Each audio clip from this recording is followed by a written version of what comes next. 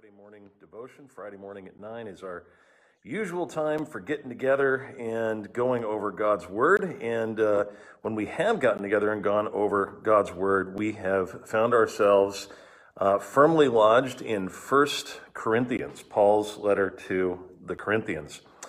And so we are today looking at 1 Corinthians chapter 8. 1 Corinthians chapter 8. Now, last time, we talked a lot about the relationship of marriage, sexuality. Paul is just sort of dealing with a cornucopia, a plethora of controversial issues in the church, and he wants to make sure that he gives them clarity.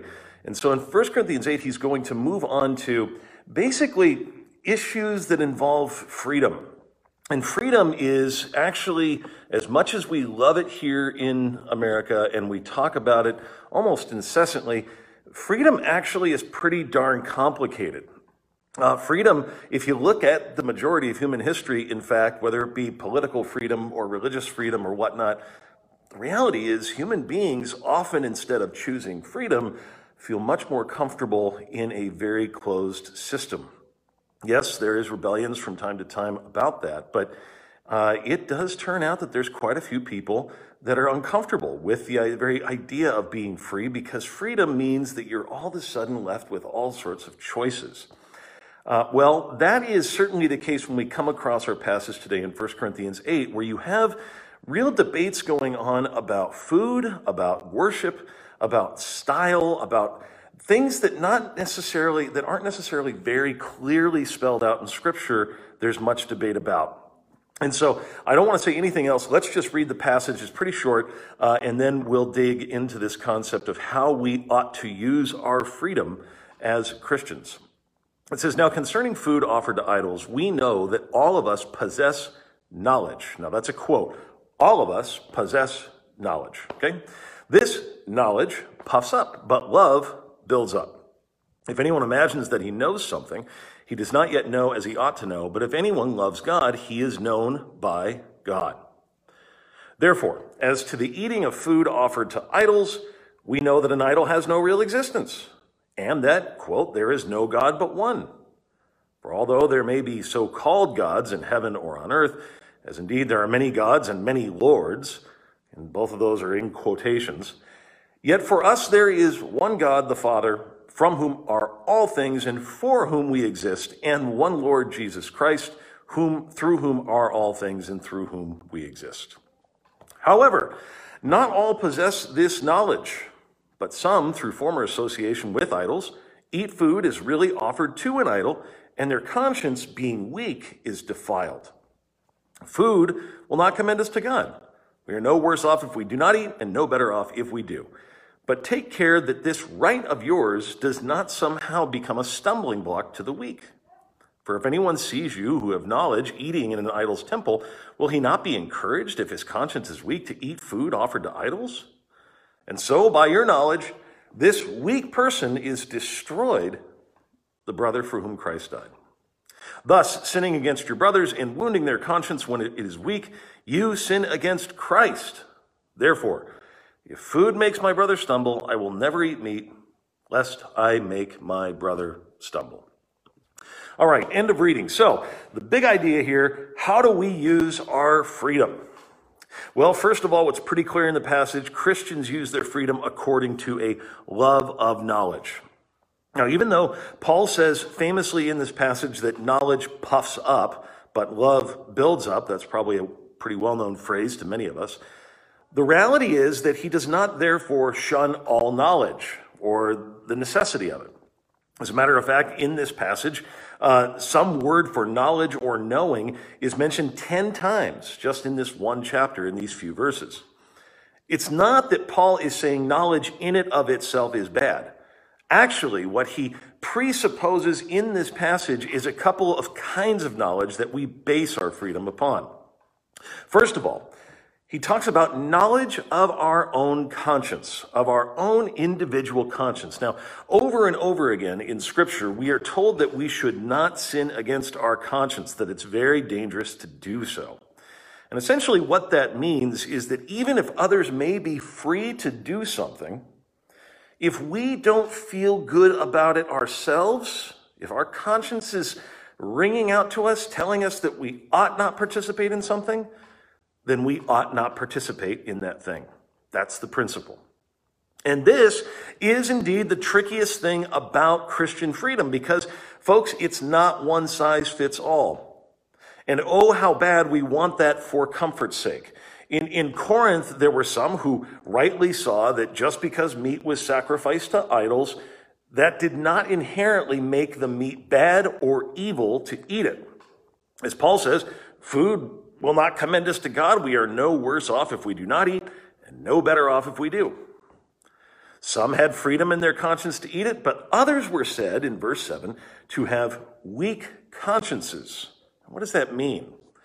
Well, essentially, it meant that their conscience just didn't give them the freedom to eat that meat because it had been sacrificed to an idol. In this passage, in verse 7, and in chapter 10, also Romans 14, we are shown clearly the principle that people really do have different consciences on numerous issues. Now, of course, if the Bible explicitly forbids something, then all of us should not be engaged in that thing. That's abundantly clear. But this is the kind of issue that the Bible doesn't specifically speak about. And there's a lot of those kinds of issues. In fact, the reason for the book of Proverbs in the scriptures is really because we have to navigate gray issues all the time in our life. And so we have to learn to be discerning and to use wisdom and to know our own conscience. So, for some of you, your conscience may feel bad if you watch anything other than a G-rated movie. If that's you, then you should only watch G-rated movies. On the other hand, there are some who have no problem watching some R-rated movies, provided it does not cause you to sin against God's word. As we've noted above, you are both free. You are both free to do those things. But of course, that's not the main sort of knowledge we are to base our freedom on. Ultimately, our conscience needs to be informed by knowledge of God's word. In this passage, Paul quotes from God's word to back up what he is saying many times. In verse 4, he says this, "Therefore, as to the eating of food offered to idols, we know that an idol has no real existence." And that, quote, "there is no God but one." That's a direct quote from Deuteronomy chapter 6. Again, down in verse 7, he mentions a problem that some don't possess this knowledge. Now, what's the point? Well, the point is undergirding our decisions about what we should and shouldn't do with our freedom, we should seek to have a firm grasp of what the Word of God says on an issue. Again, we are free from having to do anything written in the law to be saved. That's already been taken care of by Jesus Christ. Jesus has done that. Nevertheless, as Christians, we are still called to live in response to that grace according to his moral law. It is still there and still does tell us, hey, you know what? It's a good use of freedom not to murder people. It's a good use of freedom not to commit adultery. It's a good use of freedom not to steal other people's stuff. It's a good use of freedom and good for your neighbor if you don't lie, etc., etc. So again, the scriptures say don't do something, then we don't do that. And if we do that, then we confess that we've done that and plead forgiveness again by the mercy of God shown to us in Jesus Christ. So, I'll give you an example from the past of something that was controversial in some circles within Christianity in North America. It might seem strange to hear this, but it was true. At one point, going bowling and hanging out at a bowling alley was seen as being sinful by many within sort of more conservative Christian circles. Therefore, some who were raised in that culture really did feel like they were sinning if they ever went bowling. Now, of course, the reality is, Scripture has no such prohibition against bowling, and therefore a person is truly free to do such a thing. This is an example in which Scripture informs us, and so even if you may have been raised with a certain expectation of how you are to live, if the Scriptures end up clarifying for you that no, that's a made-up, man-made rule, well, then you're free from that man-made rule as long as your conscience comes into alignment with what the Word of God says. So here's the principle, the big idea.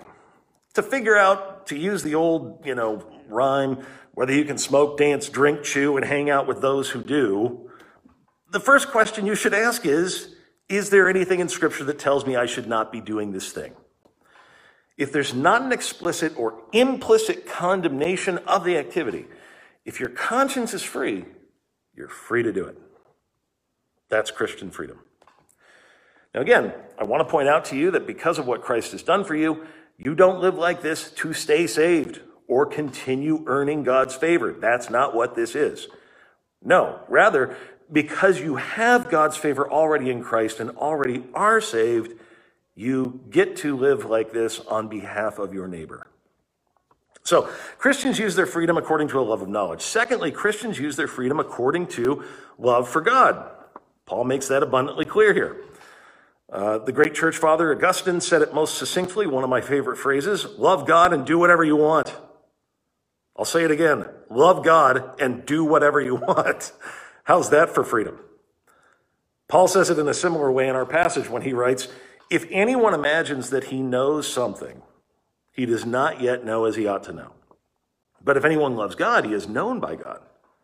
Therefore, as to the eating of food offered to idols, we know that an idol has no real existence and that there is no God but one. For although there may be so-called gods, true, in heaven or on earth, indeed there are many gods and many lords. Paul is talking about all this, all the different religions out there. Yet for us there is one God, the Father, from whom are all things and for whom we exist, etc. What's his point? Everything we do, we get to do with a view towards love for God and neighbor. Paul says it this way later on in chapter 10. Whether you eat or drink, whatever you do all to the glory of God. Do all to the glory of God. Now, that doesn't mean that before you do everything, before you get in your car, before you eat, before you drink, before anything, you're constantly sort of singing a praise song. That's not what it means.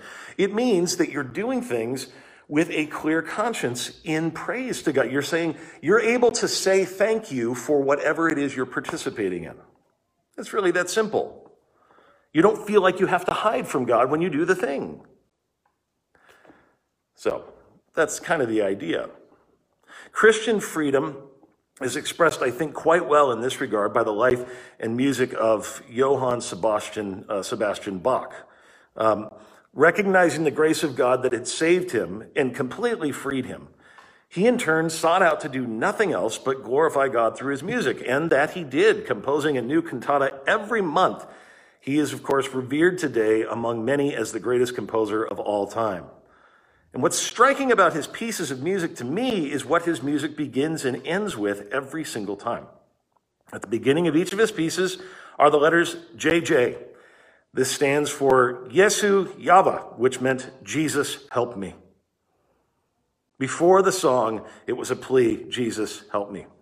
And at the end of each piece are the letters SDG, standing for Soli Deo Gloria, meaning to God alone be the glory for this piece of music. What a perfect way of seeing our lives lived out as freed Christians. The day begins with a plea for Jesus to help us and ends with praise to God for all he's done in and through us. So we get to use our freedom according to knowledge. We get to use our freedom out of love for God. And thirdly, we use our freedom according to love for others. Luther said in his famous book on Christian freedom, which, by the way, this is the 500-year anniversary of that little book. He says, a Christian is Lord of all, completely free of everything. What a striking statement. A Christian is Lord of all, completely free of everything. That's the first part of the quote. But he doesn't end there, because there's a second part in which Luther says this about his thesis statement.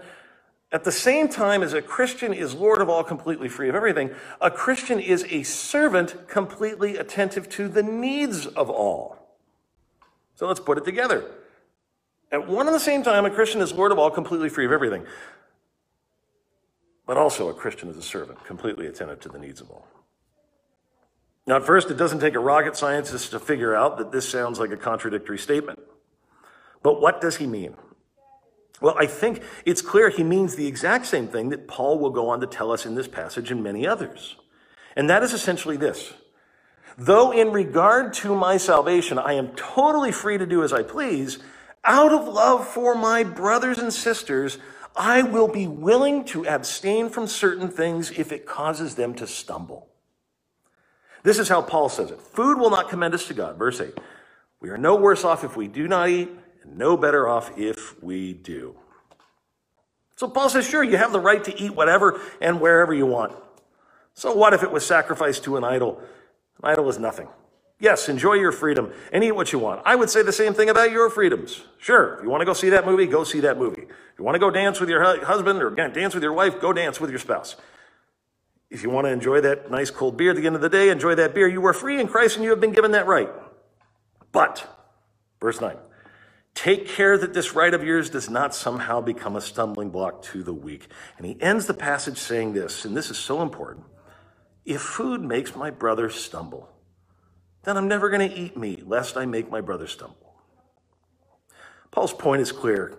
Your brother or sister is more important than you being able to flaunt your freedom in that moment. Don't use your freedom to tear your brother or sister down. Use your freedom to build them up. And sometimes that means, because you love them, abstaining from certain things that you might have the freedom in your own conscience to do, but you know that they do not. So, the principle is kind of clear. If you have a friend who's struggled with, let's say, a gambling addiction, well, then don't invite him to go out to the casino for a night on the town. If you have a friend that is a recovering alcoholic, don't invite him out for a couple of beers. One of the ways you can tell often an immature believer is by the way that they handle their freedom. If they need to flaunt it constantly, to somehow prove to the world how free they are in the gospel, chances are they're actually probably in bondage to some level of insecurity. They probably need to flaunt everything they can do in their freedom, because deep down they're still not really sure they should be doing it in the first place. Paul says, no, I love my brother so much that I'd be willing to never eat meat again if it caused their conscience harm. Now, I don't think that means that just because a person doesn't particularly like something we do, that we need to always forever stop doing it. I heard one time of a guy who just felt it was absolutely wrong for men to wear shorts, and went around the church telling any men that showed up wearing shorts that they were in sin. Listen, for a little while, you might be able to say, listen, for the sake of my brother here, Harold, or whatever his name is, I'm not going to wear shorts. But at some point, also, knowledge needs to inform Harold. Harold, there's no condemnation against shorts, brother. There just ain't. So, we all have to sort of adapt and adjust in our freedom, and it doesn't. And sometimes people can use this stumbling block issue as a way to be a tyrant to others. And so we don't want to do that either. But the principle is still the same. Paul says, I'd rather give it up than cause my brother to stumble. So believer, you are totally free in Christ. The question is, now that you don't have to do anything, what do you want to do? Well, I hope and I pray and I know that this is what the Spirit brings out of our freedom. It turns out he brings out a desire to love and serve our neighbors more. Contrary to those who fear this freedom and what it will unleash, it actually unleashes a desire to care. It actually unleashes a desire to serve. That's what freedom really does. I'll close my time here with a little illustration about the company Netflix, which I have actually seen sort of from the inside a little bit. You know, I've got friends that work at Google and Netflix, and so I've seen kind of what goes on there. But I don't know if you know this, but Netflix for years has had no official vacation policy. They let their employees take as much time off as they want, whenever they want, as long as the job is getting done. Netflix's vice president of corporate communications explained the policies. He said, quote, rules and policies and regulations and stipulations are innovation killers. People do their best work when they're unencumbered. If you're spending a lot of time accounting for the time you're spending, that's time you're not innovating. Now, what would you think would be the result of telling all these employees that they are free to take off on vacation anytime they want? of course. Mass laziness, sloth to the nth degree, constant struggles with people not wanting to do their job, right? Incorrect. Quote, their policy or lack thereof has not resulted in the companies going out of business. We all know that very well after the last 7 months of binging on that product. But no, in fact, just the opposite. Freed from micromanaging bosses, their employees work even harder. So then, Christian, you don't have to do anything to earn God's favor now that you once again are reminded that Jesus has done it all for you. The question is, what do you want to do? Well, I hope it manifests itself, and I know it will, in love for your neighbor and a willingness to work with them, to not be a stumbling block to them for their good. All right, gang, that's it. We're done. We did it. We got through 1 Corinthians 8. Hope you have a great Friday.